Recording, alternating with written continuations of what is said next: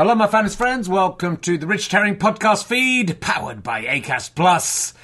Thanks to everyone who's come to see the Can I Have My Ball Back tour so far. It's been going really well. I've got a 4-star review in The Standard, 4-star review in The Telegraph, who once called me the worst comedy experience of the year, so that's a turnaround.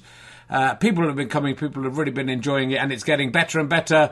The only gigs this week are both in Pocklington, the town I was born in, near York.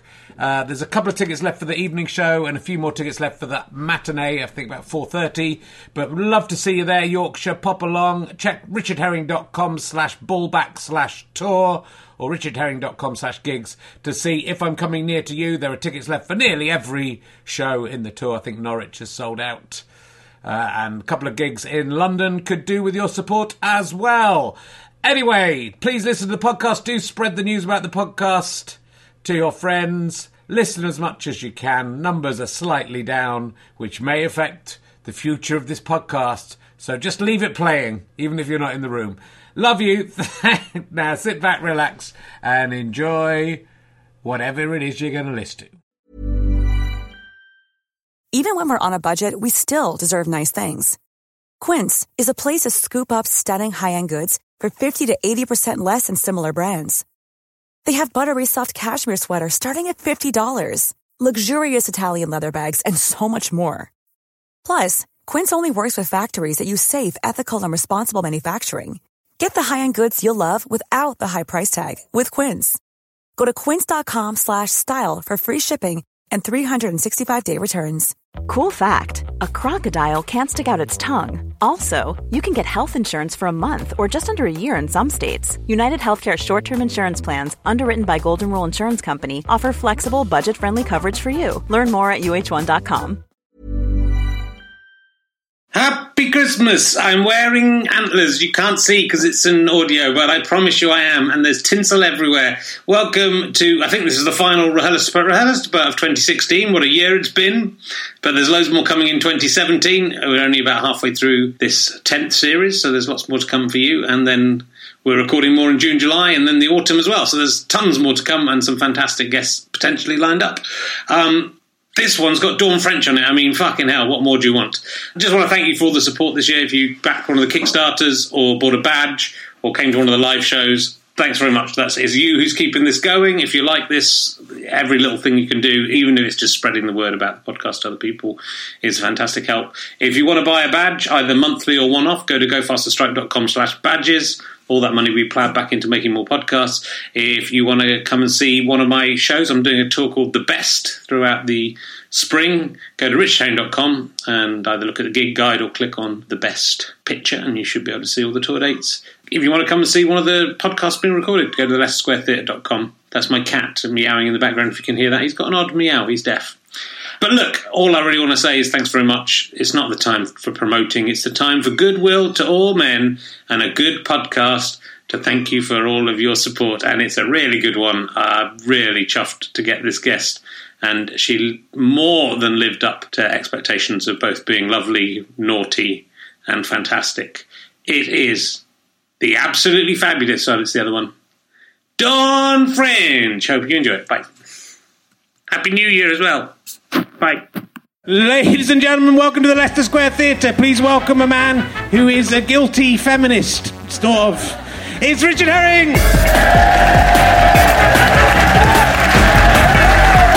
That's what they do. Ladies and gentlemen, hello! Well, you're much better than last week's audience. They were a load of pricks. It's Richard Herring's Leicester Square Theatre podcast. But I was hanging out with the Blazing Squad. Remember them? They'd always hang out together. We were at the Crossroads. That's where we were. That's where they love it down there. They call it RHLSTP, so I don't know if that's gonna catch on. Thanks very much for coming along. Thank you very much to Thomas Eels. Where are you, Thomas? There you are. Hello, you're not wearing your hat. How's the champagne? This is another of our fantastic VIP guests sitting further back than you, and you did well, didn't you? Still here from last week. That's what I love about you. How's the champagne going down? That's the finest. Yeah, it's nice, isn't it? Who got the most from the back? Is it finished or is there still some more? Oh, man. It's all gone, yeah. Good work. So let's see who else we've got here in the audience tonight. Any new people? What's your name, madam? Tamara. You're eating something, aren't you? It's an inappropriate moment. I want to make sure I get this on video. Hold on. I should have prepared this before. I could have done a joke about tomorrow, but I didn't. I'm bigger than that. So what do you do for a living, Tamara? I teach kids who are excluded from school. Well, I can't take the piss out of that. She's absolutely got me. Fuck you. Fuck you with your wonderful job. That's nice. She teaches kids who are excluded from school, so let's give her a round of applause for being very nice. What did this chancer do? Look at him. You don't teach kids who are excluded from school, do you? What's your name? Graham. Are you with Tamara? Yeah, done well as well. What's your job? Is it, do you kill puppies? Stamp puppies there, but it's all right because my girlfriend, wife, partner, friend. You manage a restaurant. Which restaurant is it? Do you want to give it a plug? The Beach House in Beaconsfield. Next time, if I come in, can I have a free? What kind of food do you do? You seem not sure of what you do. That took you a while to... Is it just basic slop? I'm kind of trying to discuss. It's just in a big pan. We do Mediterranean food in Beaconsfield. Not going to go there, am I? It's not worth... You're not even going to give me a free meal. What's your favourite dish of food you've ever cooked? Guys, really thinking about it. A duck. I've got Dawn French backstage. I'm wasting my time talking to you. So, let's crack straight on. We're going to welcome someone she's probably best known as Pong Whiffy from Pong Whiffy. She was also Mrs. Beaver in The Lion, the Witch and the Wardrobe. I think that might be the porn version. And, of course, the baker's wife in The Adventures of Pinocchio is Dawn French, ladies and gentlemen. Dawn French.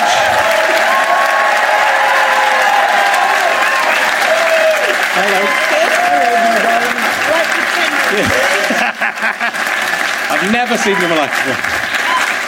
Hooray! It's fucking Dawn French. Can't believe I've been trying to get you. Can't believe it. Feet don't touch the ground. God. It's not short legs, Miss Piggy. Nearly terrible. All my guests are way taller than me, so it's great to have you on. You need to go to Specsavers. I'm very tall. Yeah. And willowy. Do you remember much about Pong Whiffy? Pong Whiffy, I do. It's a witch, isn't it? I know that. Is it animation? I only look up the IMDb, and that's as far as I go with the research. Yeah, I think it was animation. Yeah, I think it was an animation. animation. It was a while back. And Mrs. Beaver? Mrs. Beaver, I gave my beaver, yes, to Ray Winston's Mr. Beaver. Oh, that's nice. Yeah, course, that was good, yeah. Yeah, that's not too bad, is it? Yeah, and we showed it to Prince Charles. Oh. Showed my beaver to Prince Charles. It was because they had a royal opening. Yeah. Not even going there. Bringing the tone down of this. Not coming down that lane with you. What about I don't remember The Adventures of Pinocchio. Yeah, I do. God, I do. Yeah. Yeah, I was the baker's wife in that. It was quite low cut. It was all a bit, Let's yeah. get out. Yes, I went to Czechoslovakia to Prague to film it. That's nice. Yeah, it was good. Loads of cake involved and a small puppet. Yeah. Yeah. Martin Landau was in it. Martin Landau was in it. From Space 1999. Yeah. Who also dated Marilyn Monroe. Did he? He did, yeah. But he would come to work and take off that wig and put on that wig. Like that, put one down, another one on. That's good. We've learned all about it. Ruined it for Martin Landau now. All you hairy Martin Landau lovers. Martin Landau's still going, isn't he? Hope so. I think he is. Yeah. It's like Windsor Davis. You can't tell. Yeah. You don't know. Yeah. Surprising to find. It's like when I found out Dario Fo had died. I thought, well, Dario Fo was still alive. Dario Fo, the playwright. Yeah, he died recently, but I sort of assumed he'd been dead for about 50 years. Did you? It was like speaks very highly of you. Jimmy Perry, I like him. So it's this has been a sad year. Don't start because it's just too sad. There's just too many gone. My cat died last week as well. Yeah, my dog died. Trump you. Okay. Sorry, dog trumps cat every time. I had to watch my cat die. I had to watch it happen. Did you? Yeah. They forced me to watch. There's nothing wrong with it. Didn't I used to shit. Did you put it in a liquidizer? I didn't. No, I've never seen anything die in front of my eyes before. Haven't you? No. What age of a man are you? I'm 49 years old. I see my first dead body this year, like a human being. That wasn't the cat. And my cat died. They injected it. Sorry, my wife was in the audience. She'll be really upset that I brought this up. We're heartbroken. So let's talk about... Little Lino. Comedy helps you to get through it, though, doesn't it? Did you go on stage the same night like Joan Rivers? I couldn't go on because I hadn't you're too sad. Hadn't booked anything in, so it would have been inappropriate. If you could bring up a fur ball tonight in honour of your cat, I would admire you forever. But it's like when people's pets die and they go on Facebook and talk all about it. Yeah. It's pathetic, but I do sort of understand it as well. Yeah. Look at me talking about it. Did you do that? No, I didn't. I did write a long blog about it. Oh, did you? Yeah. Yeah. Tart. I cashed in. Yeah. For no money. Let's start talking about... I'm very excited. We've met before, but quite a long time ago. And I was quite rude to you one time. I would like to apologise for that. Yeah, I kind of was... I was overawed at meeting you, as I am now. So I'll be rude again. Don't be. And you were very, very nice. And you shouted, "Oh, it's Richard Herring from Cheddar." It was like in 1995 or something. And then I said... Was it at a party? It was at a party, or maybe I think we were doing a charity gig together. Oh, okay, We're good people. Yeah. And then I said to you, "It's nice to meet you, but you are the enemy," I think is what I said to you. What did you mean by that? Well, I think because I was trying to be cool. No, there's that. I think it's just as a younger generation, it's like the next generation of comedians back, which is ridiculous because I was just an obsessive fan of everything you did. Yeah. And so I was... So what you were really trying to say is, why don't you die and make room for the likes of me? So I'd like to apologise for that thing. I don't even remember it until now. Now I'm fucking furious.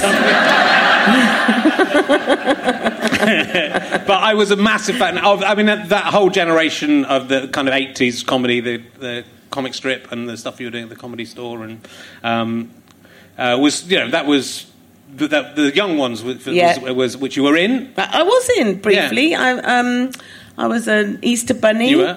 And I was a person who got squashed by a sandwich somewhere. So I think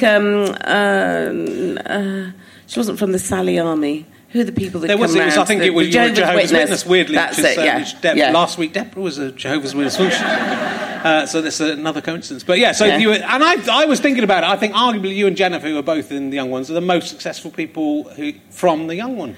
Do you think so? Yeah, I think you've had the most long-lasting career of anyone who was in that show. Well, God, I don't even think to measure it like that. I always think of Rick as the kind of shiniest star, if you know what I mean. Yeah. Not star, like, old-fashioned version of star, but like a shiny person from those days. And Aid, actually.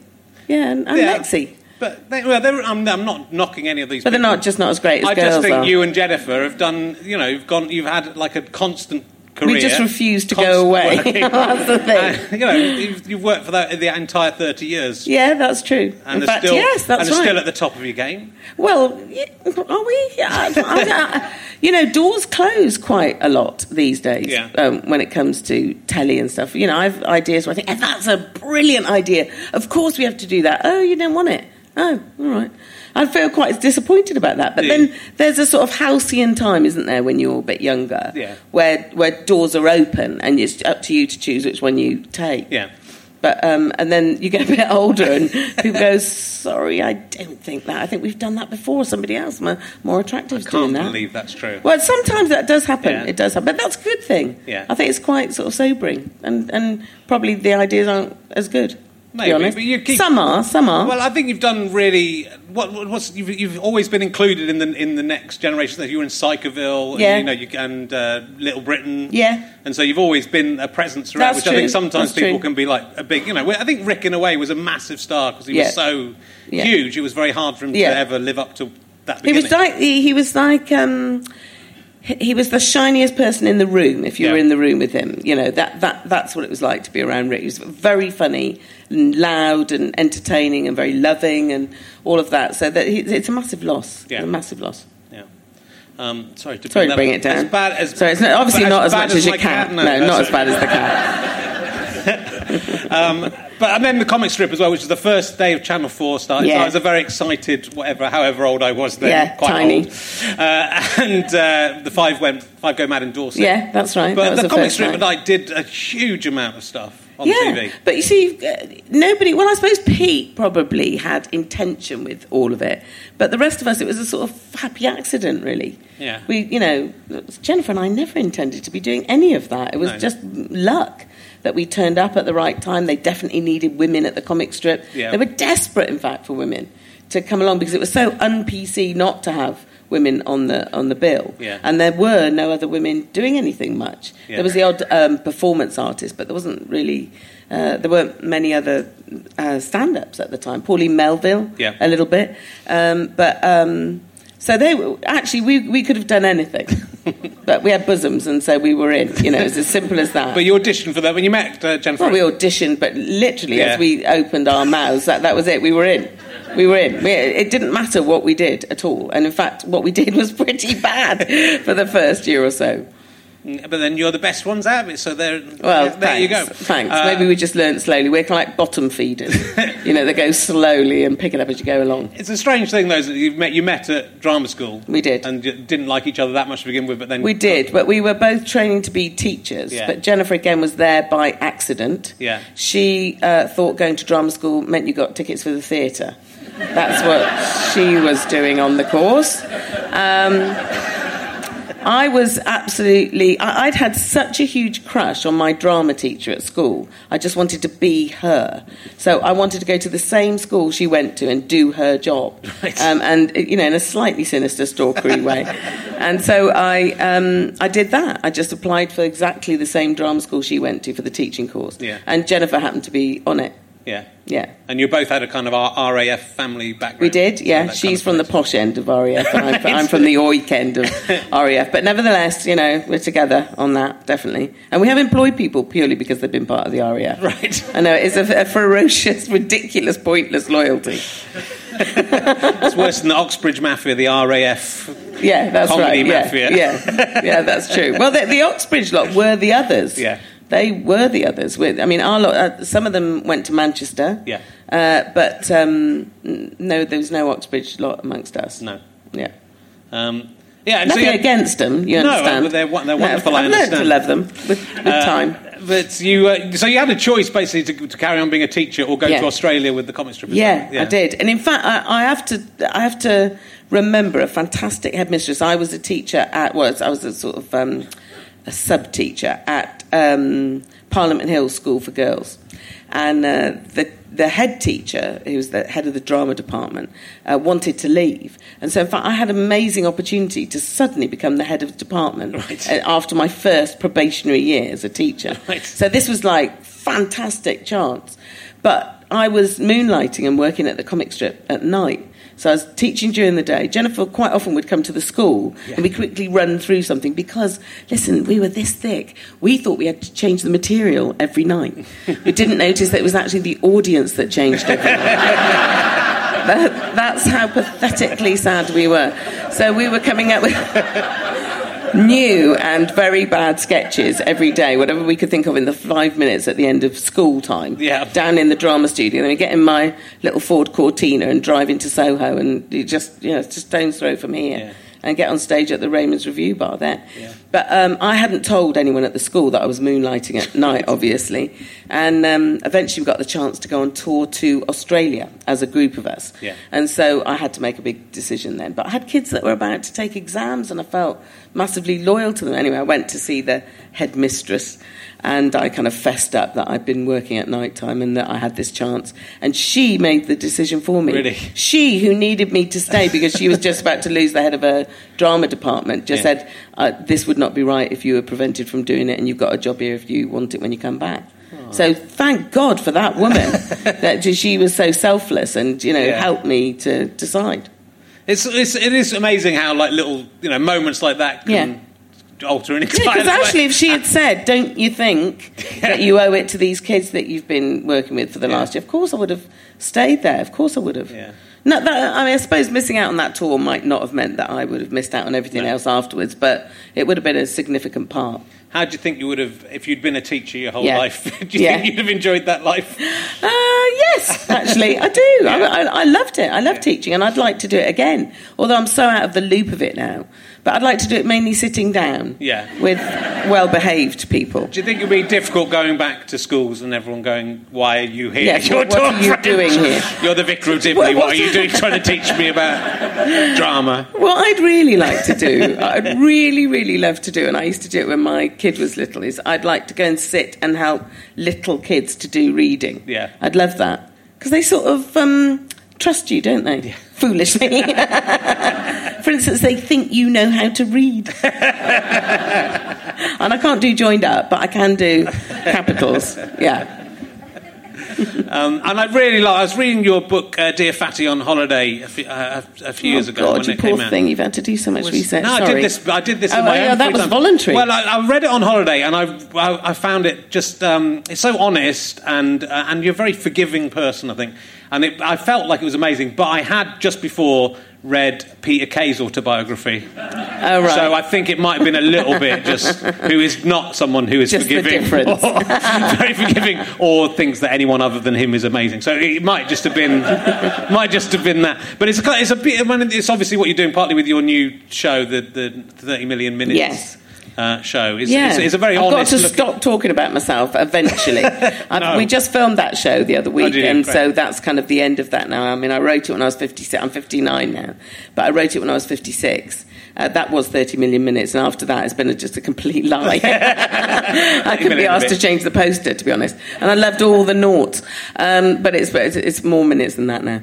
But, we toured that show in this country, and we toured it in Australia and New Zealand. But I got a kind of weird vertigo while I was doing the show. It's bloody weird. I don't know if anyone's ever had vertigo or kind of labyrinthitis or something, but it's a very bizarre thing that kind of... literally tips your world upside down. Literally, you feel like you are swimming. It's very odd. And that started to happen to me when I was doing the show. Yeah. Partly because there was a screen behind me and it was lit from the sides. And so you're looking at darkness on a raked stage and lit from the side, kind of retina-singeing lights on the side, and it just sent my head into a complete spin. Yeah. So I spent most of the tour really not knowing what way was up or down and trying to stand up. And I know I'm not tall. You've rubbed it in, but I know I'm not.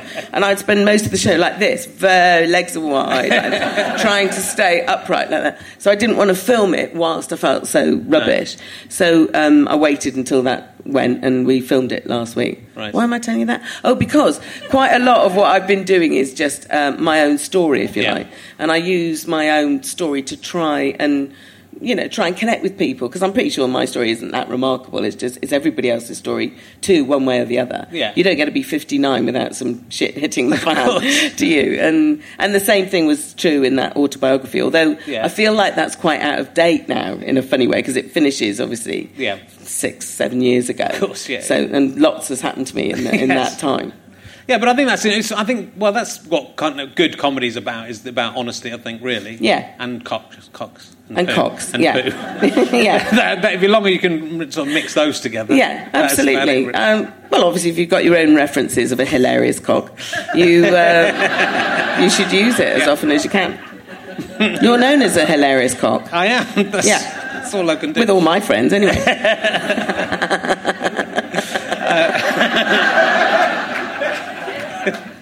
Kirsty Young made you cry in Desert Island Discs, so I'm going to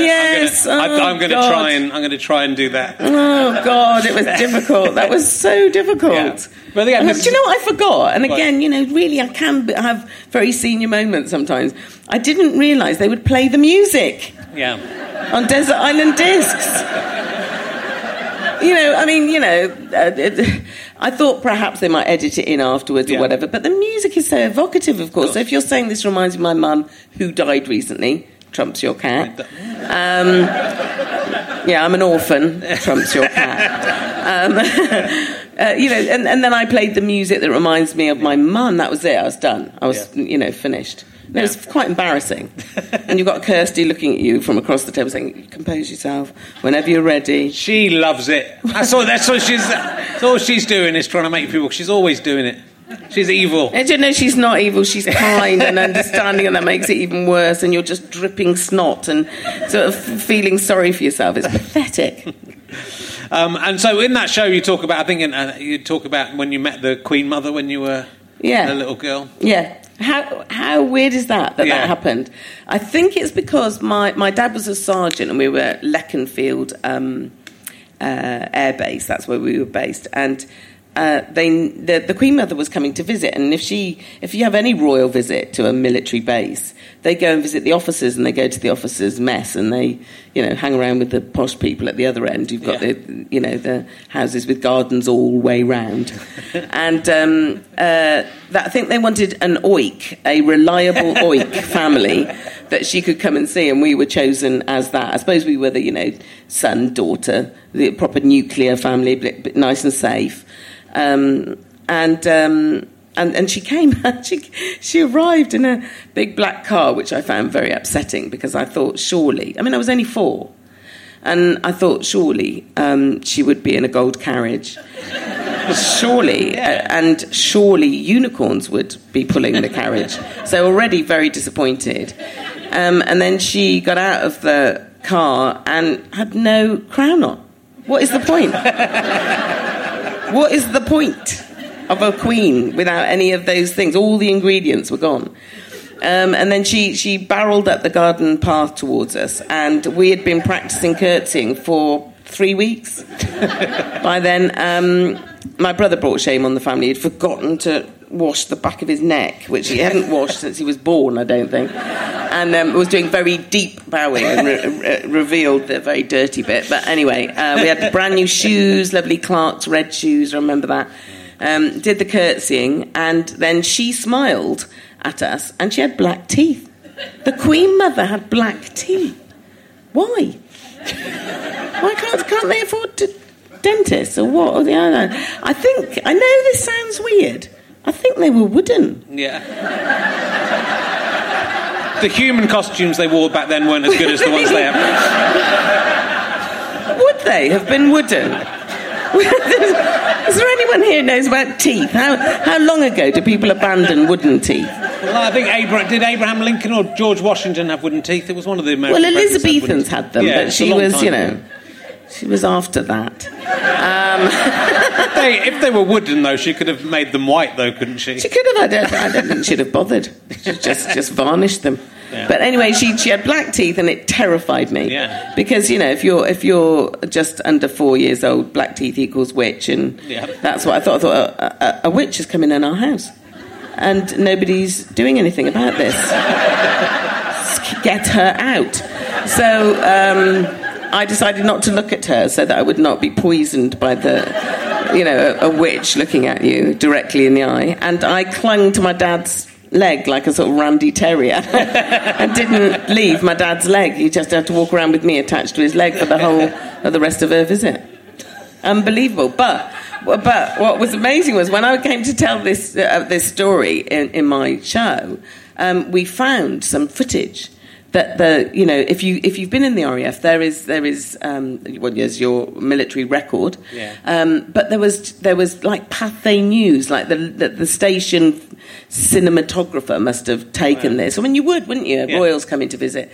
So they had moving footage of this weird moment where the Queen Mother came into our house, and there's my dad, there's my mum, and there's me at 3 years and 9 months, and my brother in his dirty neck, and the Queen with her black teeth. And it's very odd to see, especially when your parents aren't around anymore. It's weird to see everybody alive and vibrant and young, attractive people. Yeah. Your parents. It's weird, isn't it? It is. Yeah.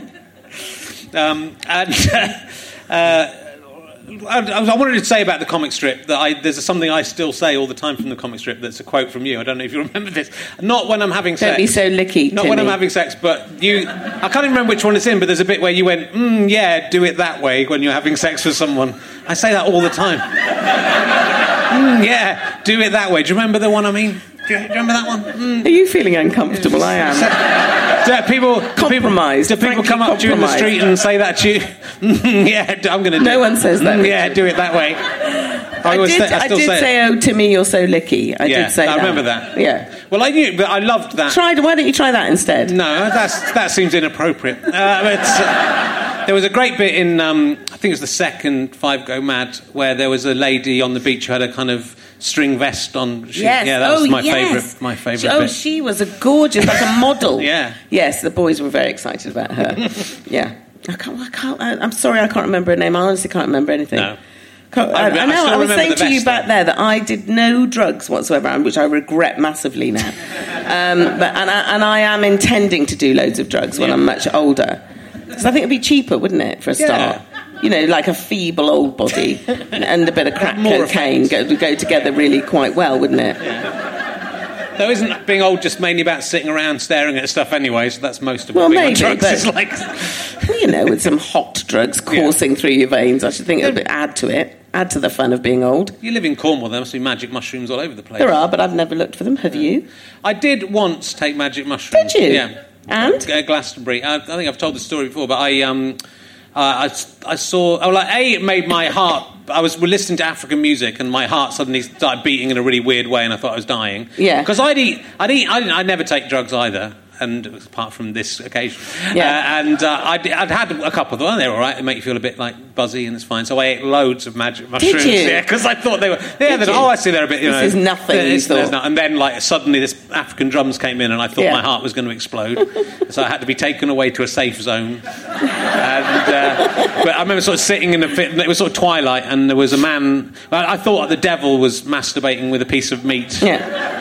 No, that actually was happening. Well, it could have been that. That was happening. But there was a great bit when I was hate it when that happens, don't you? I was lying down looking at the sky, and it felt like the sky was the sea, and I was flying above like miles away. That was great. Magic mushrooms sound good. Yeah, give it a go. I'm up for that. Where'd you find those? A man gave it to me. No, I bought a bag of them off someone. Did you? Yeah, at Glastonbury. You twit. They're just grown in the ground for free. The danger of magic mushrooms, if you pick them yourself, is that they might be different kind of mushrooms or toadstools, and then you die. Yeah, so poisonous. Yeah, that's it. Okay, So be careful. Make sure you We're buy not your advocating that. I'm advocating if you take magic mushrooms, buy them from a reputable dealer. Someone that says magic mushrooms. Definitely magic mushrooms. You shouldn't take drugs. It's a bad one. No. So I was in a double act and you were in a double act. Yeah. What's it like being in a double act where you actually like the other person? Well, I love my girl. Yeah. I absolutely love her, and I miss her. I miss doing that bit, but in a way, really, we only did that as an extension of play. Yeah. So now we just get to play with, but on our own in a room with other, with our kids and her grandkids. She's got 3 grandkids. Right. I was with her grandchild today, in fact, because her eldest daughter is my goddaughter, and she's just had a little baby girl. So I went round to have a little bite of her. I'm slightly jealous about the grandchildren. Yeah. So, but I think if I'm a godmother, surely then I'm the god-grandmother. Yeah, I think that works. I think that's allowed, yeah. They occasionally allowed to go around and sniff someone else's grandchildren. And I suppose you shouldn't really, should you, force your own children to have babies. That's wrong, isn't it? I know it's wrong, but I can't help doing it. And none of them are in the relationships that are right to have babies yet, but I don't really care about that. I just want the babies. Well, I sort of think I have a baby now. It took me a long time to have a baby, and I sort of do feel people should just do it now because it's amazing. Yeah, it is. How big is your baby? She's like 21 months. Is she? Yeah. God, that's really tiny. Yeah. God, so it's great, and you should just do it with whoever.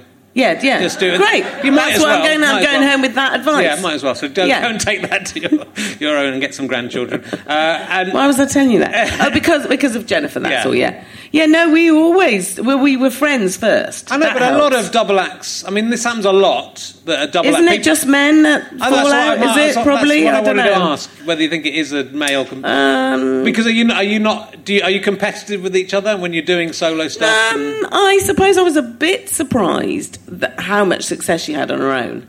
Yeah. Yeah, that was a cocktail of strange emotions. It's weird when you're the really funny one and the other one goes on to be more successful. That is the kind of the straight one goes on to... That doesn't make sense. Oh, you see, I'm wondering which one you're talking about now. I do remember when she won a big award, I think, for Ab Fab, I think the first series or something. And I thought, I better be generous about this. And and I sent her some flowers. And forgive my language, but I did send her flowers that just said, "Very, very happy for you. Congratulations, you cunt." And she got it. Yeah. And that's what it is. It's like, I suppose she's like a sort of sister. I've never had a sister, but she's like a sister where you're delighted and a little bit jealous, but good jealous. And but I have that kind of envy that is also pride and delight at the same time. In lots of other female comics. Yeah. I had it with Morwenna Banks. She came up with an amazing character that was a funny little girl. Do you remember? Yeah. Character she played. And I thought, I should have done that. How did you do that? That's a great idea. And I had it about Victoria Wood and people where you think, brilliant. Yeah. And you have a little moment of it, don't you? But then, if you're female, then it you goes get on over for it. 20 years. No.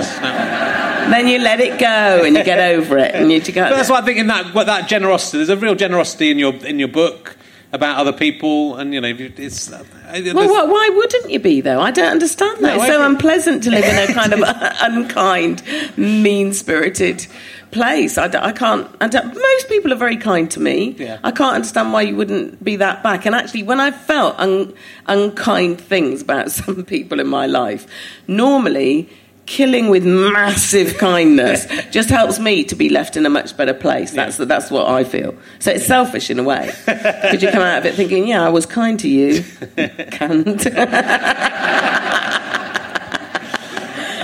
Let's just say cunt. Cunt. Anyway. Did Absolutely Fabulous start as a French and Sordid sketch to begin with? Yeah, it was. Yeah, that's right. Yeah. Well, so that must have made you furious. No. What you forget is that I am on the credits. So I'm not furious. I just built a new conservatory. The Absolutely Fabulous Conservatory. Didn't have to do anything with it. It's an old rope. She did all the work, and I, just that's true. Yeah, that's good. Yeah, and she's kind again about that, because really, ultimately, we wrote a sketch, and it was I think it was the longest sketch we'd ever done. It was something like 23 minutes. Right. The sketch, which was unusual. Yeah. But in those days, we had control over things like that in our show. We used to edit stuff. So if we wanted something very fast, we'd do it. If we wanted something long, we'd do it. Yeah. And sometimes unwisely, we used to fight for things to be long and say, well, we weren't looking for laughs in this. It's not that kind of sketch. It's the kind of sketch people need to think about, which is just total tosses, But at the time, we would fight, tooth and nail to keep something unfunny in if we thought it mattered. But anyway, that's that sketch. Jennifer was particularly great in that sketch, and I played her daughter. I never was going to be able to be Safi when it came to it, because I don't think I can be Jennifer's daughter, to be honest. Although, isn't it weird that if you tell people things, like, for instance, in Vicar of Dibley, it just reminded me, the man who played Gary Waldhorn, who plays David Horton, right? And then James Fleet is his son. Yeah. James Fleet, I think, I'm sorry, James, if I get this wrong, is something like 4 years younger than Gary Waldhorn. Yeah. But if you say, this is the father, this is the son, everybody goes, okay. I just believe you. It's the magic of show business. Yeah, I know, it's bonkers. It's mad, that. So I might have been able to play her daughter, even though I'm a year older than her. But I think it was better to have Julia do it. Yes, I think so. And when you went to do this stand-up show on your own, have you ever done anything on stage on your own before? I did a play called My Brilliant Divorce. But, that was something written by somebody else, and, I had to play lots of different characters in it. And it was very much a play. Whereas this, not really stand-up, to be honest. I haven't got stand-up music in me, weirdly. I can't do stand-up. I mean, I can play a character who's a stand-up, if you like, and I've done that before. I've written a character that's a stand-up. But I've never really done stand-up. I think if you're standing on stage, it doesn't have to be gags to be stand-up. If you're doing a theatrical show, but it's a one-person show, and it's even if it's lots of serious bits. But there's a kind of gagometer, isn't there? Or there's a music that goes with stand-up that goes something like this. In my head, this is how it goes.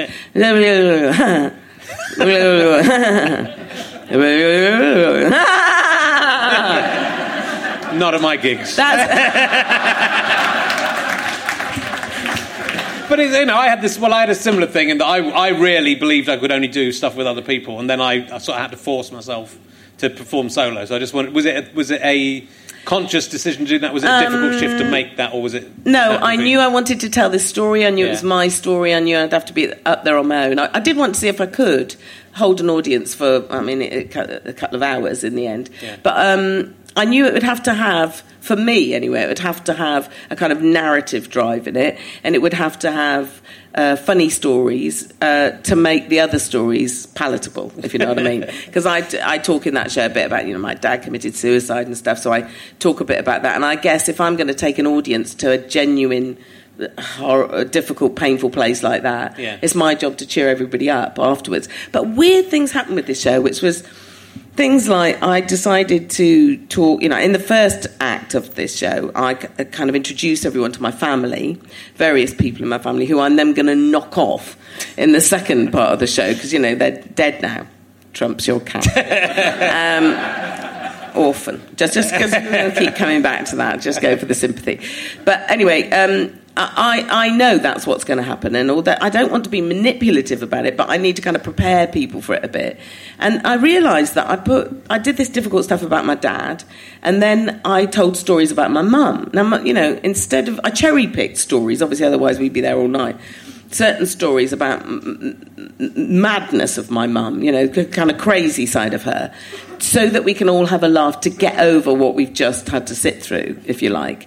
But then I realised one day I was in the car, and this was several weeks in, so I can't pretend that I was clever enough to thread this in correctly in some clever way.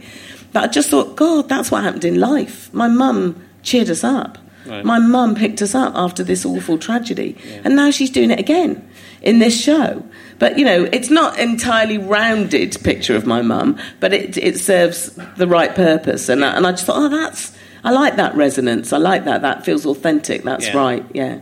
Have you seen David Baddiel's show? I did. Yeah. Weirdly, he was at the Vaudeville the week before I went in this last week. We've just done it a week ago so that we could film it. Yeah. And because we couldn't film it before because of the weird vertigo wobblies that were going on.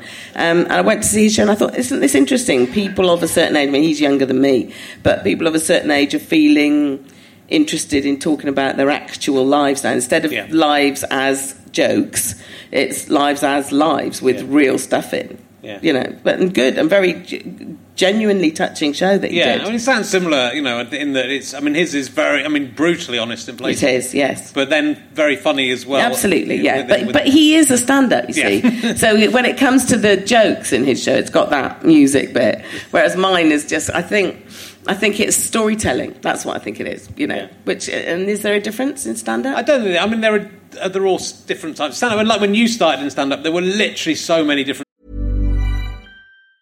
Even on a budget, quality is non-negotiable. That's why Quince is the place to score high-end essentials at 50 to 80% less than similar brands. Get your hands on buttery soft cashmere sweaters from just $60, Italian leather jackets, and so much more. And the best part about Quince, they exclusively partner with factories committed to safe, ethical, and responsible manufacturing. Elevate your style without the elevated price tag with Quince. Go to quince.com/upgrade for free shipping and 365-day returns. Hey, Dave. Yeah, Randy. Since we founded Bombas, we've always said our socks, underwear, and T-shirts are super soft. Any new ideas? Maybe sublimely soft. Or disgustingly cozy. Wait, what? I got it. Bombas. Absurdly comfortable essentials for yourself and for those facing homelessness. Because one purchased equals one donated. Wow, did we just write an ad? Yes. Bombas. Big comfort for everyone. Go to bombas.com/ACAST and use code ACAST for 20% off your first purchase. Planning for your next trip? Elevate your travel style with Quince. Quince has all the jet-setting essentials you'll want for your next getaway, like European linen, premium luggage options, buttery soft Italian leather bags, and so much more. And is all priced at 50 to 80% less than similar brands. Plus, Quince only works with factories that use safe and ethical manufacturing practices. Pack your bags with high-quality essentials you'll be wearing for vacations to come with Quince. Go to quince.com/pack for free shipping and 365-day returns. Type of stand-up. And I think maybe stand-up is kind of homogenised into being 2 or 3 different things now. Yeah. But like in the 80s, I mean, I sort of caught the tail end of some of those acts who were smashing records or melting ice as their act, and like bona fide crazy people who'd managed to make £100 at night and live off of that. Yeah, and it was a very and you could do 2 gigs a night. You could do 3. Yeah, and you could do that 7 nights a week. Yes. And you know what was very weird was that when we were at the Comic Strip doing live Comic Strip, at one point we did do 7 nights a week, and Jennifer and I earned a £5 a night, right, a £5 each a night. So French and Saunders cost £10 a night, right? We after about 6 weeks, there was a bit of a meeting, bit of a democratic meeting where we all sat down to discuss something. I think someone from Channel 4 wanted to film some of it or something, and we discovered the boys were on hundreds and hundreds of pounds. And it was Rick, actually, who stepped up and said, I think it's time the girls earned the same as us. Yeah. We were like, what? What? That was, it was 6 months in. Yeah. Maybe they thought we wouldn't last, I don't know. But we didn't know. We just thought, £5? Thanks, great. 7 times 5, that's £22. It's kind of interesting that it was also right on, and that was let go for a while before someone went, oh, maybe we should give them £10 each. Dreadful, really. I mean, and they were very apologetic when they found out, bought us lots of beers. That's not the money, though, is it? No. I will ask you some emergency questions because I could just. Emergency. They're questions. Emergency questions. This isn't what is the emergency? Well, what do you fear, Richard? It's usually my own running out of something to say or becoming too big a fanboy. That's all right. I was hoping you might lick me up the legs by the end of the evening. In a nice way, in a respectful way. Like you do for your elders, My wife's almost. Well, I did on the Duke of Edinburgh's award scheme. All right. Actually, I want to ask you this one because I'll be interested. Have you seen the film The Human Centipede? No. Do you know what it's about? No. I'm afraid. Tell me what it's about. Well, the question is, if you had to do a human centipede with 2 other people, you're in the middle. Which 2 people? You can choose the people. Which 2 people and at which end would they go? So the human centipede. It sounds unsavoury. It is very unsavoury. It's more unsavoury than anything you can imagine. Is it? It's a film. Not than anything I can imagine, Richard. You don't know what I can imagine. I think this is about as bad as it gets. It's a film in which a man kidnaps some people and without their consent. It's really wrong. If you want to do this, please ask for consent. And he sews the anus of one of the person to the mouth to the anus, so the person at the front's on all fours, and then the next person behind has their mouth sewed to the anus of that person, and then the next person has the same. I do hate it when that happens. But it's going to happen to you, Dawn, and you're in the middle. It's never happened to me. But it's going to in this question. I would choose. You can choose. To know who I would choose? Yeah, someone to eat the shit of and someone to shit into the mouth of. You'd be shitting the shit of the person you've eaten the shit of as well as your own shit. Now you've said that, I can't think of anyone. Before that, I could think of some lovely safe people. Okay. Like Wayne Sleep and Rylan. Those are the people I would choose to have front and back. It's got such big teeth, though. Would you want Rylan at the back? I wouldn't be sewn to them. Okay. And I wouldn't be interacting with their faeces in any way. What's wrong with you? That's a big part. What's happened? What happened in your childhood, Richard? You've got a lovely wife and a baby. I didn't write the human centipede. Do you talk to your baby with that filthy potty mouth? She likes shit. Yeah. My daughter's just started to find farts funny. Yeah. But the problem is they're my farts. Yeah. And so, when every morning I go in, it's early in the morning, and I fart, and she laughs. Yeah. And she's got this game where she can get this dog around in outer space. It's like it's an astro dog, and it gets to a planet that farts. And when it gets to that, she goes, Dada. When it goes, Dada. So you've come to symbolise just a huge fart to her. She doesn't really like me very much. And that's charming for how long, do you think? Just for some babiness and not much further than that. I've got some great questions here. Yes. But Make them not as disgusting as the last one. I'm trying to look for one that isn't disgusting. Yeah. I'm not even started reading this one. Let's see where it goes. If you had to drink the entire contents of a well-stocked sperm bank... Oh, it turned out to be disgusting. Or be placed in a coma for 10 years where everyone thinks you're not conscious, but you actually hear and feel everything. Which option would you take? Those It's an early taxi. Early one.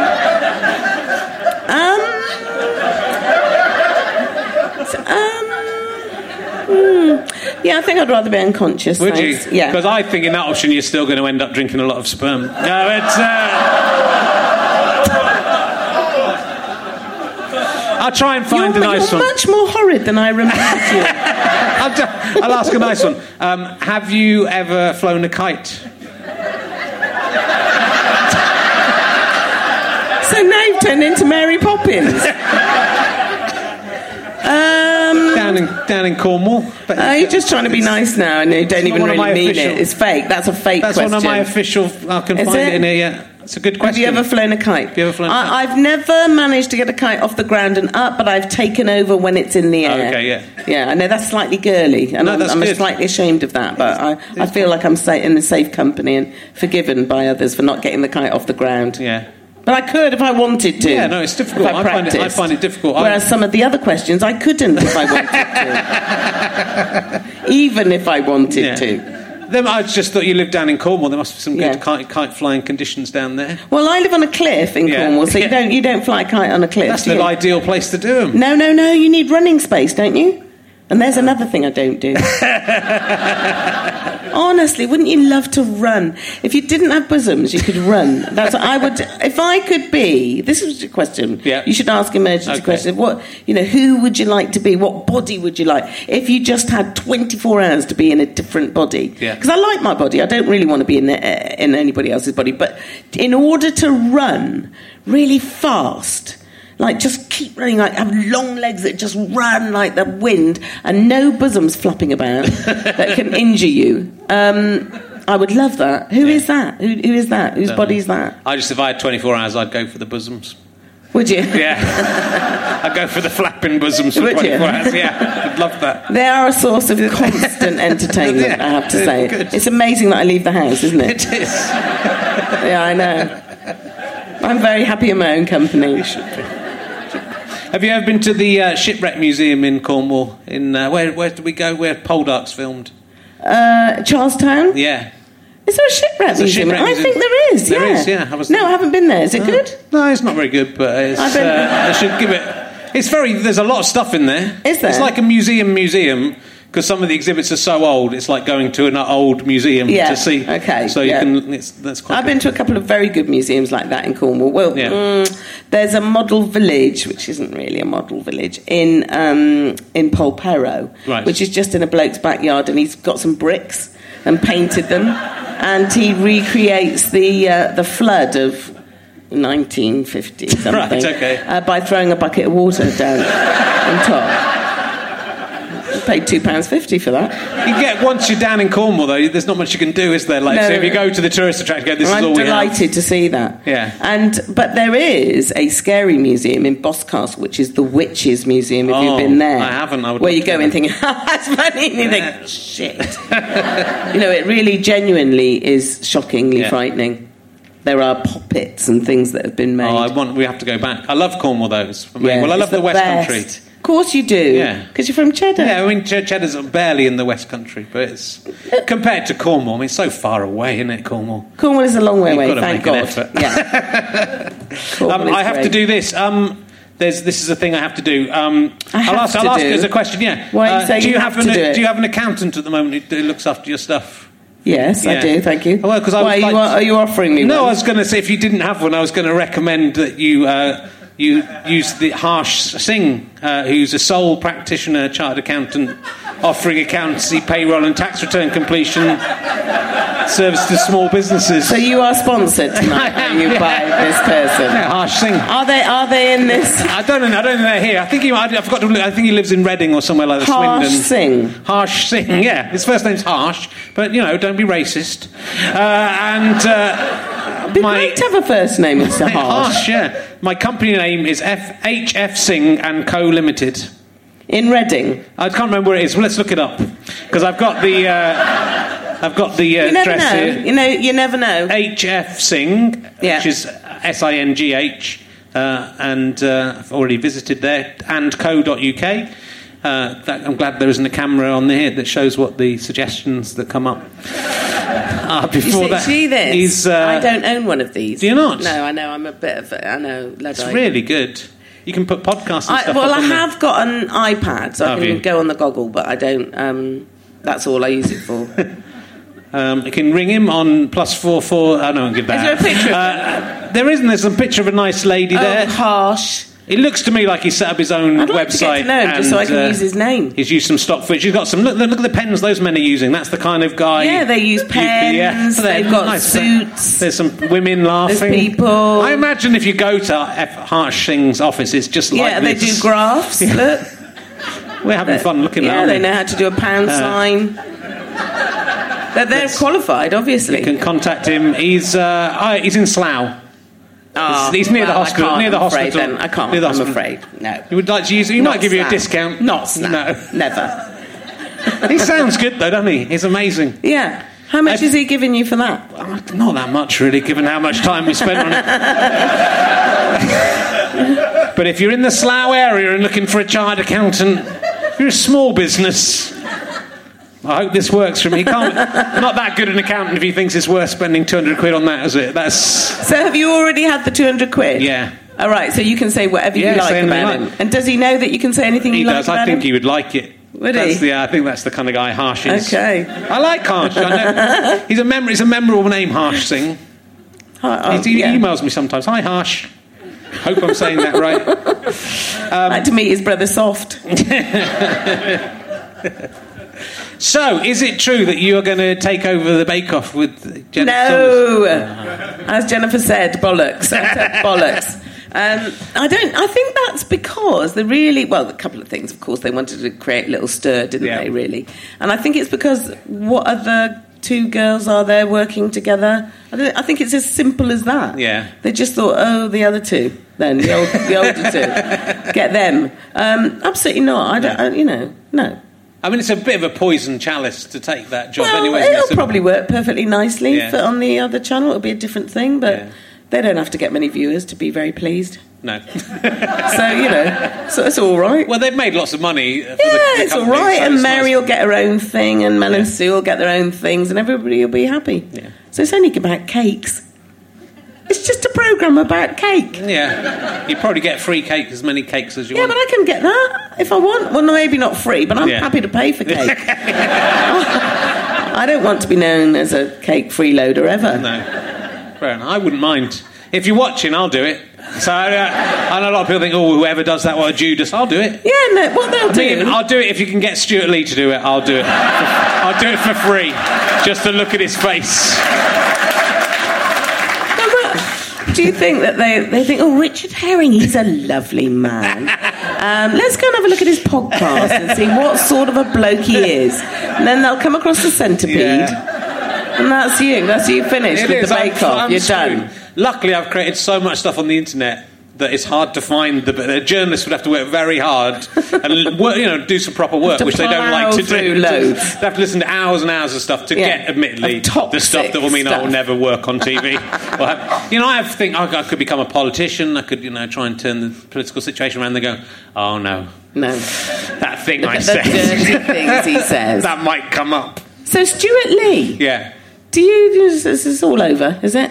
I think so. Is there hatred in the room? No. I mean, it's just awkward. Is it awkward now? Probably quite awkward now. What I'm asking you. No, he was a bit weird the last time I had him on here, but he's. But apart from that, he's come on here. Yeah, we're still all right. We're okay. I mean, I'd never want to see him or speak to him again. But apart apart from that, we're really good. Okay. Do you have happy memories? Yeah, well, sort of. It was so. I think we worked really hard, and we were right in each other's pockets all the time. So it was very difficult. And we were friends when we started, but then you're working with someone all the time, and we're quite different. So it flashed by so fast that I regret that we didn't sit back and enjoy it a bit more, when it was happening. Because you when you're young, you think, oh, this is fine, this has happened, this and this. But do you admire his brain and stuff? Nah, I know him. He's not clever at all. Oh, you do? Okay. I know him in real life. He just took all the things I said and then just made them longer. That's all he did. So that's... Listen, I think when you work in a double act, you have to do a massive amount of compromising. And you also have to kind of take a measure of each other all the time. We kind of, without ever saying it, we decided never really to row very much. Yeah. You just think, oh, I'm going to back off here. This matters enough to you. All right, we'll do it that way. I think she would do the same the other way. You were young when you met each other. I think we were just too... I think we were still going at each other over really insignificant stuff. And maybe it was working out of the sexual tensions he felt for me. He tried to masturbate me with a ventriloquist dummy, and it's... Did he? Yeah, and it's...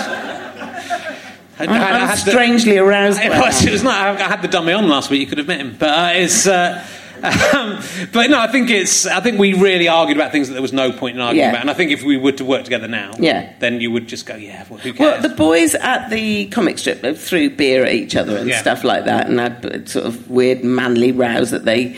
are they manly? What's manly about them? They would hold grudges for a long time and then they had a big pat on the back and a bit of a cry, and then they'd get on with it. Yeah. And usually Jennifer and I would be the ones negotiating that, because it's just too much tension otherwise. Yeah. But I think it's interesting, all that stuff. But I think that's interesting. And there are definitely double acts that, I think Ant and Dec, they seem to be genuinely friends with they each live other next door to each other, don't they? We've decided. I don't even know that as fact, but I've decided it. So there are people who generally love each other and want to spend... I just think it's very difficult if you want to... you've got together for a different reason in a way. If you've got together to work and then it becomes a job. Yeah. Well, the way I know that I love Jen so much is because I don't get to see enough of her. Right. And in fact, I saw her this week, and because I've had this horrible cold, I said to her, we were going to go out and grab a bit of supper together, and I said, I just feel rubbish. She said, I'll bring a takeaway round to you. And so she came round to my flat, and we literally tucked our feet up, ate rice takeaway, and watched Bake Off. Ironically. Yeah. Shouting at everyone on there. Could be us. I reckon if you wrote to them and said, can we do it, they'd say, yeah. Never going to happen. Never going to happen. And you've been... there's lots of... there's so much to talk to you about. Yeah. But you've done... I don't know why I wasted my time with all that human centipede stuff. Now I look back on it... Yeah, you're ashamed of yourself now. It seemed almost you feel dirty. gratuitous. You feel like a lesser man. No, I feel better.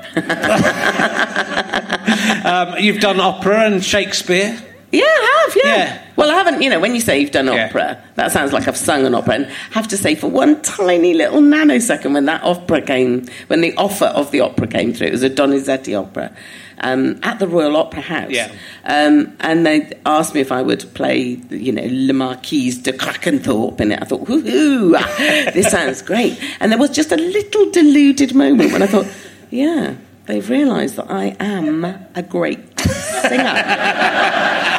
How do they know? Are they in my bathroom? Because that's when I'm really great. Yeah. I'm in my car. Yeah.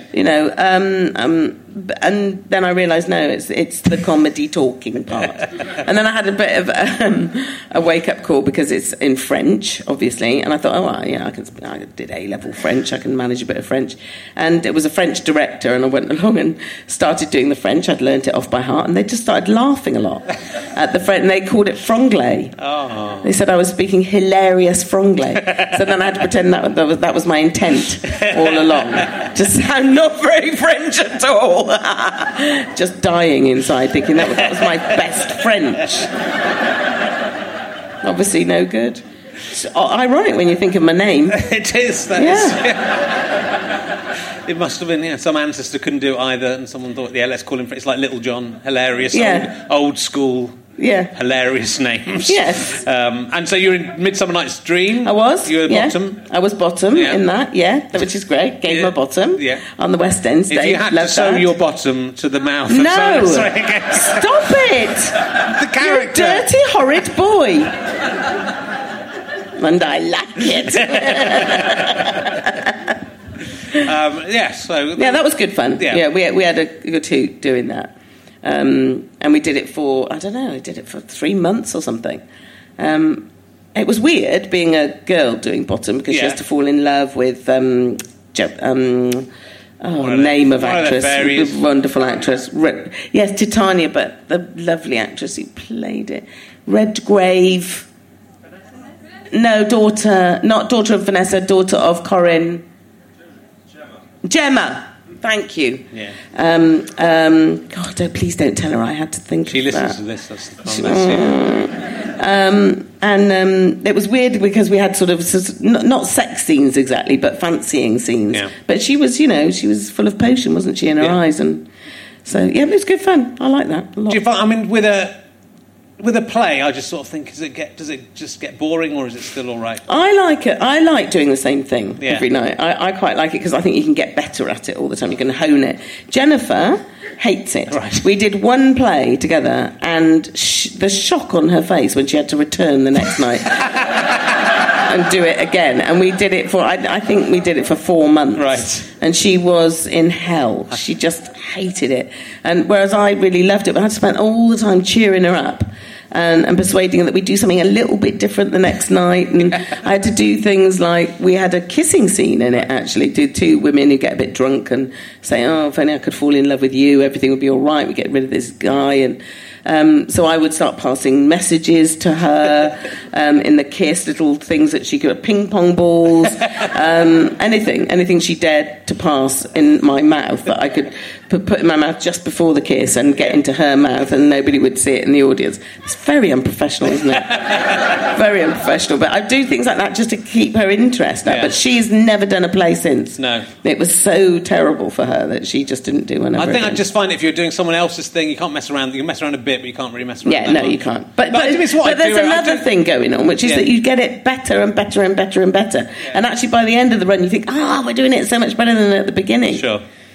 Yeah, I went to see Groundhog Day the musical, which is very good. Is it? Yeah, but I just thought for those people in that play, it's the kind of worst, isn't it? It's a terrible play to me.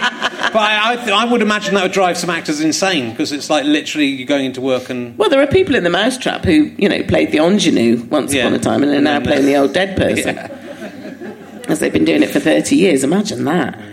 You would know it. Because there is a total fear that goes with not knowing a play. Yeah. And I still have those dreams. Do you ever have those dreams of not learning something? Have you done many plays? I did not for a long... I did lots at university and in bits and pieces. But I always have dreams about not learning lines. I had a dream that Paul McCartney was on this podcast and I hadn't done any research into him. And I was thinking, what's he done? I was thinking, I remembered some quite good stuff about him. He's quite famous.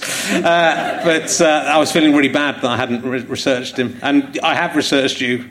Yeah. So imagine how bad it is if I've done no research. You would have to say to Paul McCartney, "Welcome to Richard Herring Unprepared." You'd have to call it something like that, unresearched. It's sort of be embarrassing not to know everything about Paul McCartney. I asked him if, in my dream, do you want to know my dream? I asked him whether he had been replaced by a lookalike in 1963 after he'd had a car crash. And he said he couldn't remember, he'd have to read his autobiography. Did he? Yeah. Well, he didn't, because it's inside my brain. Unless he was dreaming and we just collided at the same time. Yeah. He was dreaming about being on the podcast. Go, when will Rich ask me to be on? Said everyone. When will it be me? Let's not talk about my dreams where we have Dawn French here. Unless they involve Dawn French, which... Unless we've all collided in a big centipede kind of way. Yeah.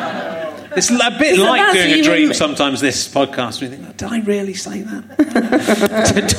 Dawn French can't have been here. Are you doing any more? Roger and Val have just got in. No, sadly not. I love that. I loved it. And the women who write it, Beth and Emma Kilcoyne, are twin girls from Sunderland. They're such clever people, but they are currently writing my first novel for telly. Oh, right. So I won't let go of them because the writing is so good. Yeah. I loved making that show with Fred Molina. Something really weird happens with Fred Molina, by the way, when I'm just thinking about it. Oh, yeah. Fred Molina is a proper actor. Yes, he is. Where an extra thing happens, which is that when you're acting with him and you're in the room and you see his face up close, you think then, oh, that's pretty impressive. But when you look at the edit, even more things are happening right. than you saw with your own actual eyes. Right. How mad is that? That must be like it's the X Factor, isn't it? It's the other thing. Yeah. I haven't got that. Well, what you see is what you get. What's happening in the room is what you get, and nothing extra. You look at you and you're going, why is that woman looking at his face so much and being impressed? What's going on with that? But he is an extraordinary actor, yeah. and I loved making that, and it was so touching. Yeah. You know, to have a piece which is sort of on so many layers, if you like, and about loss, and people coping with it, and a couple that really love each other and are just trying to get through. Yeah. But because the end of the second series, it's not really a spoiler as it was years ago now, a child comes into that house, and so they suddenly have everything they wanted. So it's, it was the right ending. There's nothing further to say. No, good. Is the book The According to Yes? Is that the one? No. It's the first novel I wrote, which is called A Tiny Bit Marvellous. Oh, yes. And there's a family in there, and the Kilcoyne sisters are writing that for telly. And you're going to be in that as well? No, I'm too old to be the mum in that. I especially write characters that I can't play. I don't write books so that I can be in them. I have a think about it, but I'm too old to play that. So, According to Yes is about a nanny. It's about a nanny. And is this based on your... That's the latest novel. Yeah. I was a nanny Well, I wasn't really a nanny. That's wrong to say that. I was lucky enough to win a scholarship to go and study in New York for a year when I left school. This is with the English Speaking Union, who hosted all this debating society and stuff. And my drama teacher, the one I had such a huge crush on, encouraged me to do this debating at school.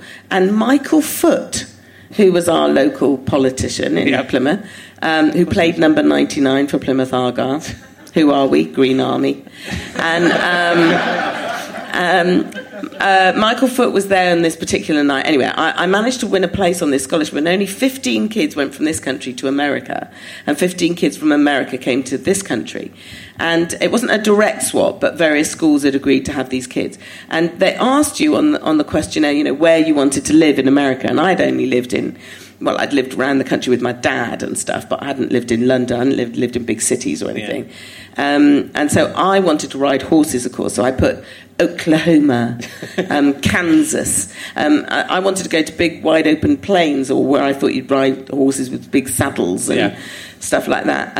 Every other kid put New York. Every other kid put New York as their number one choice, and they perversely gave me New York. Right.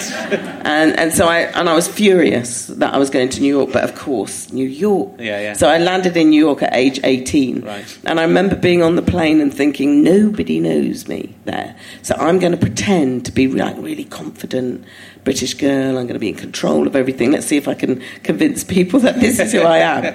And it was a very weird thing that worked out for me, that they believed it. And then my own courage kind of caught up with that confidence a bit. It was very weird. Anyway, I lived with a family there, and I went to school in New York.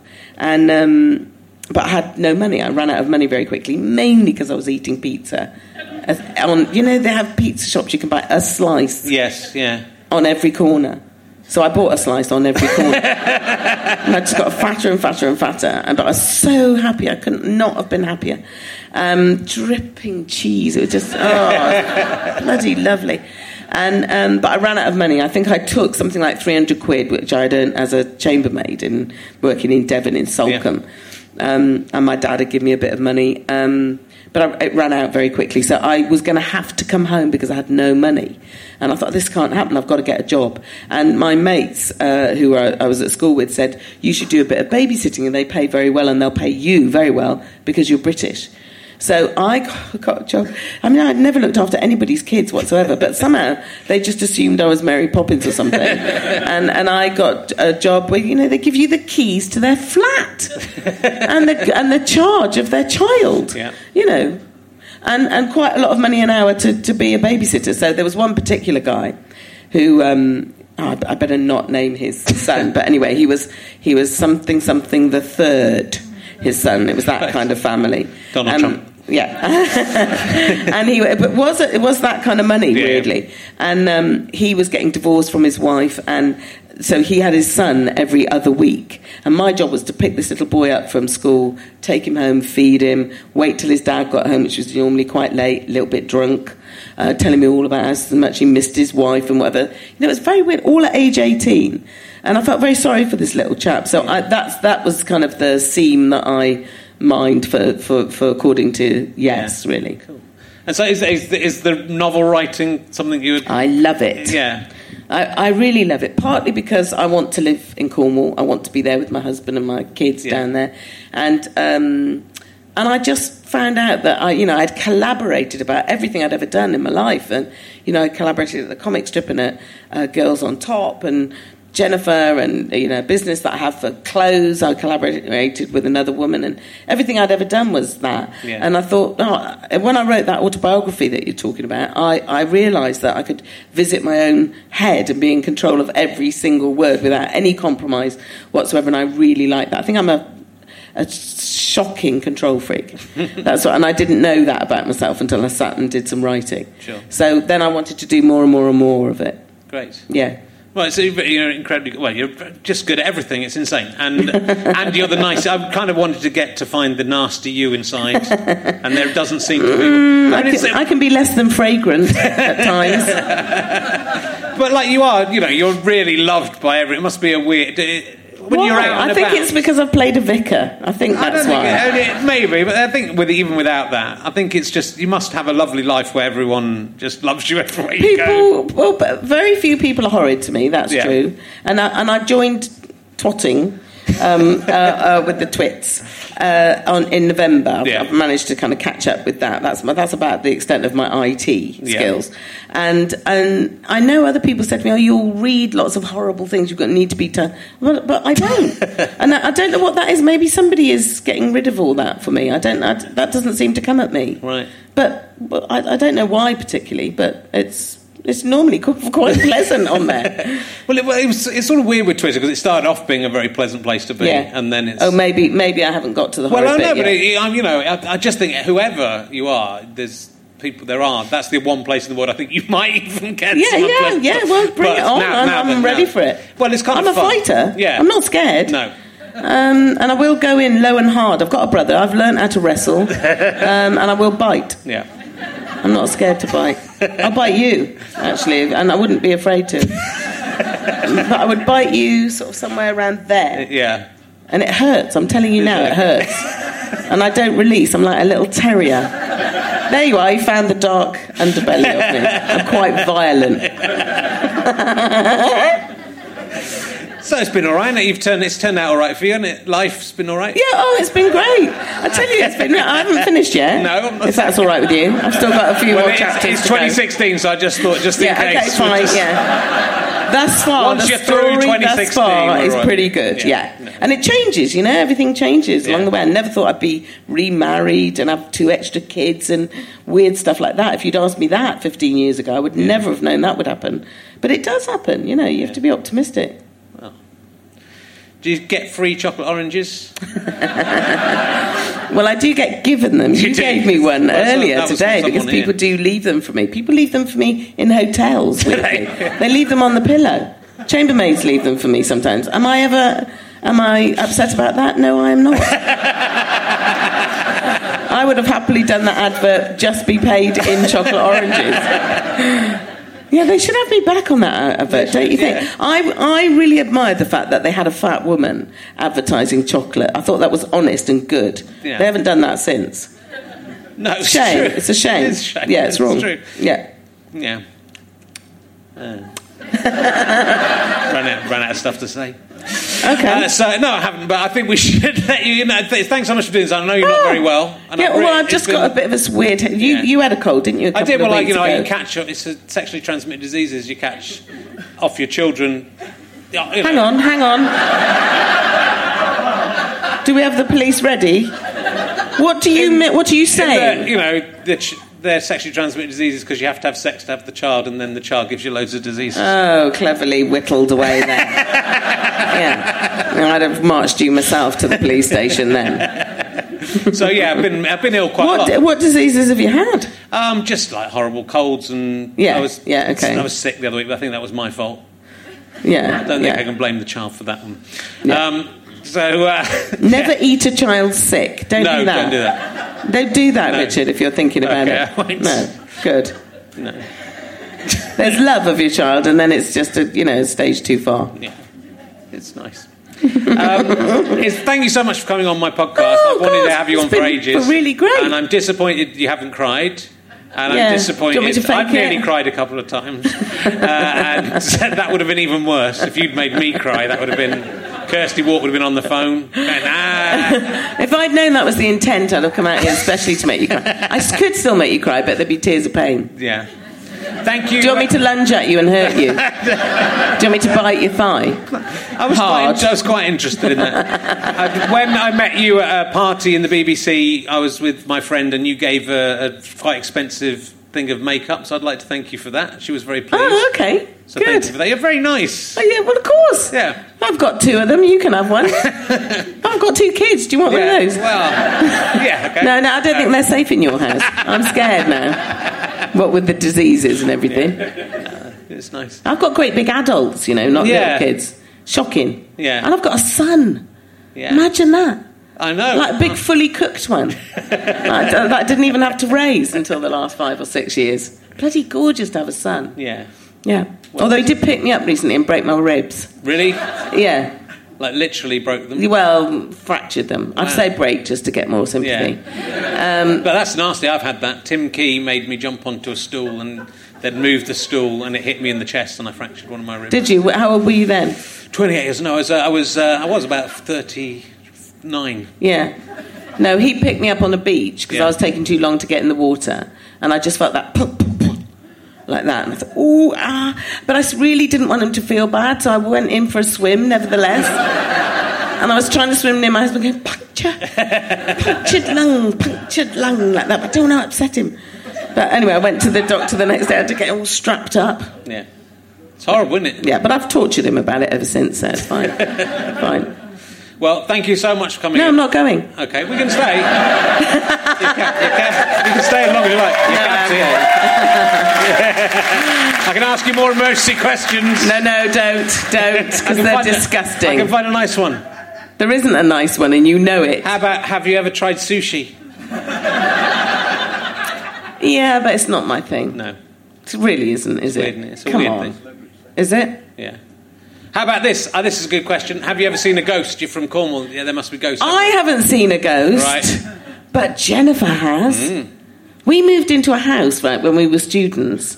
And it was in Hampstead, near where Central School of Screech and Trauma is, that we went to. And she was in a room, and somebody used to come and sit on the end of her bed, and she'd tell me about it. She says, bloke keeps coming and sitting. Oh, no, is it a woman? I think it was a woman. Comes and keeps sitting on the end of my bed. And I'm like, yeah, sure. Yeah, less of the weed, Jennifer. And she never smoked dope, by the way. She never smoked dope. Never. And anyway, at one point we had to bring in, like, show and tell pictures of our family and stuff. So her mum looked out some pictures. And lo and behold, there's her grandmother outside that very house. Her grandmother had lived in the very house we lived in as students. And then what do you think about that? Spooky.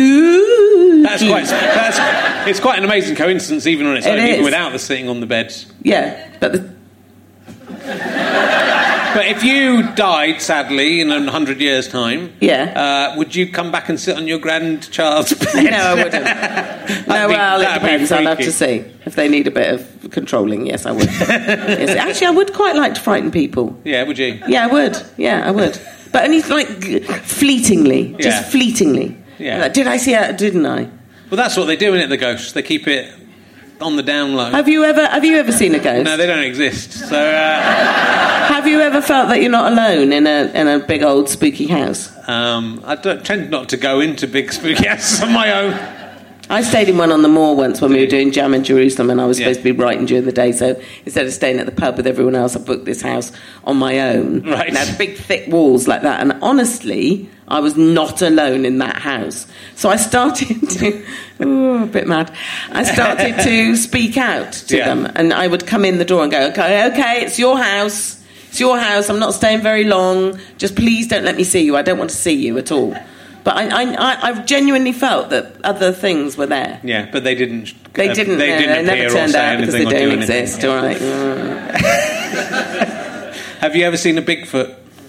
I've seen a Bigfoot. Yeah. Yeah. I was married to Lenny Henry, you know. So yeah, I've seen a Bigfoot. Yeah. I'm going to let you go. Thank you very much for coming. Thank Tom you. French, ladies and gentlemen. You have been listening to Rich Herring's At the Square Theatre podcast with me, Rich Herring, and my guest, Dawn French. What? The music is my best. I would like to thank the following people: Go Faster Stripe, the Leicester Square Theatre, and all the staff here who are lovely, the British Comedy Guide and iTunes and all the other platforms upon which this podcast appears. I'd like to thank you for listening. My producer is Ben Walker. This is a Fuzz Skype Potato and Go Faster Stripe production for the internet. Thanks for listening. If you like these, why not come and see one at the Leicester Square Theatre? There's loads from June onwards. Also, we're doing As It Occurs to Me at the Leicester Square Theatre. Go to leicestersquaretheatre.com to buy tickets to come and see this show live. It's even better. Or As It Occurs to Me live, where it's even better. Thank you. Goodbye.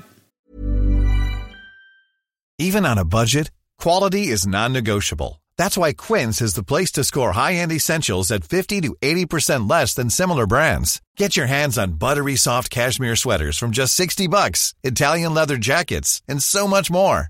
And the best part about Quince, they exclusively partner with factories committed to safe, ethical, and responsible manufacturing. Elevate your style without the elevated price tag with Quince. Go to quince.com/upgrade for free shipping and 365-day returns. Ever catch yourself eating the same flavorless dinner 3 days in a row? Dreaming of something better? Well, HelloFresh is your guilt-free dream come true, baby. It's me, Keke Palmer. Let's wake up those taste buds with hot, juicy pecan-crusted chicken or garlic butter shrimp scampi. Hello Fresh. Stop dreaming of all the delicious possibilities and dig in at HelloFresh.com. Let's get this dinner party started. Even when we're on a budget, we still deserve nice things. Quince is a place to scoop up stunning high-end goods for 50 to 80% less than similar brands. They have buttery soft cashmere sweaters starting at $50, luxurious Italian leather bags, and so much more. Plus, Quince only works with factories that use safe, ethical, and responsible manufacturing. Get the high-end goods you'll love without the high price tag with Quince. Go to quince.com/style for free shipping and 365-day returns. Thanks for listening. richardherring.com/gigs. GoFasterStripe.com for all my books, downloads, all that sort of shizzle. Oh yeah, I know all the cool words. And would love to see you on the Can I Have My Ball Back tour if you can make it. Bye.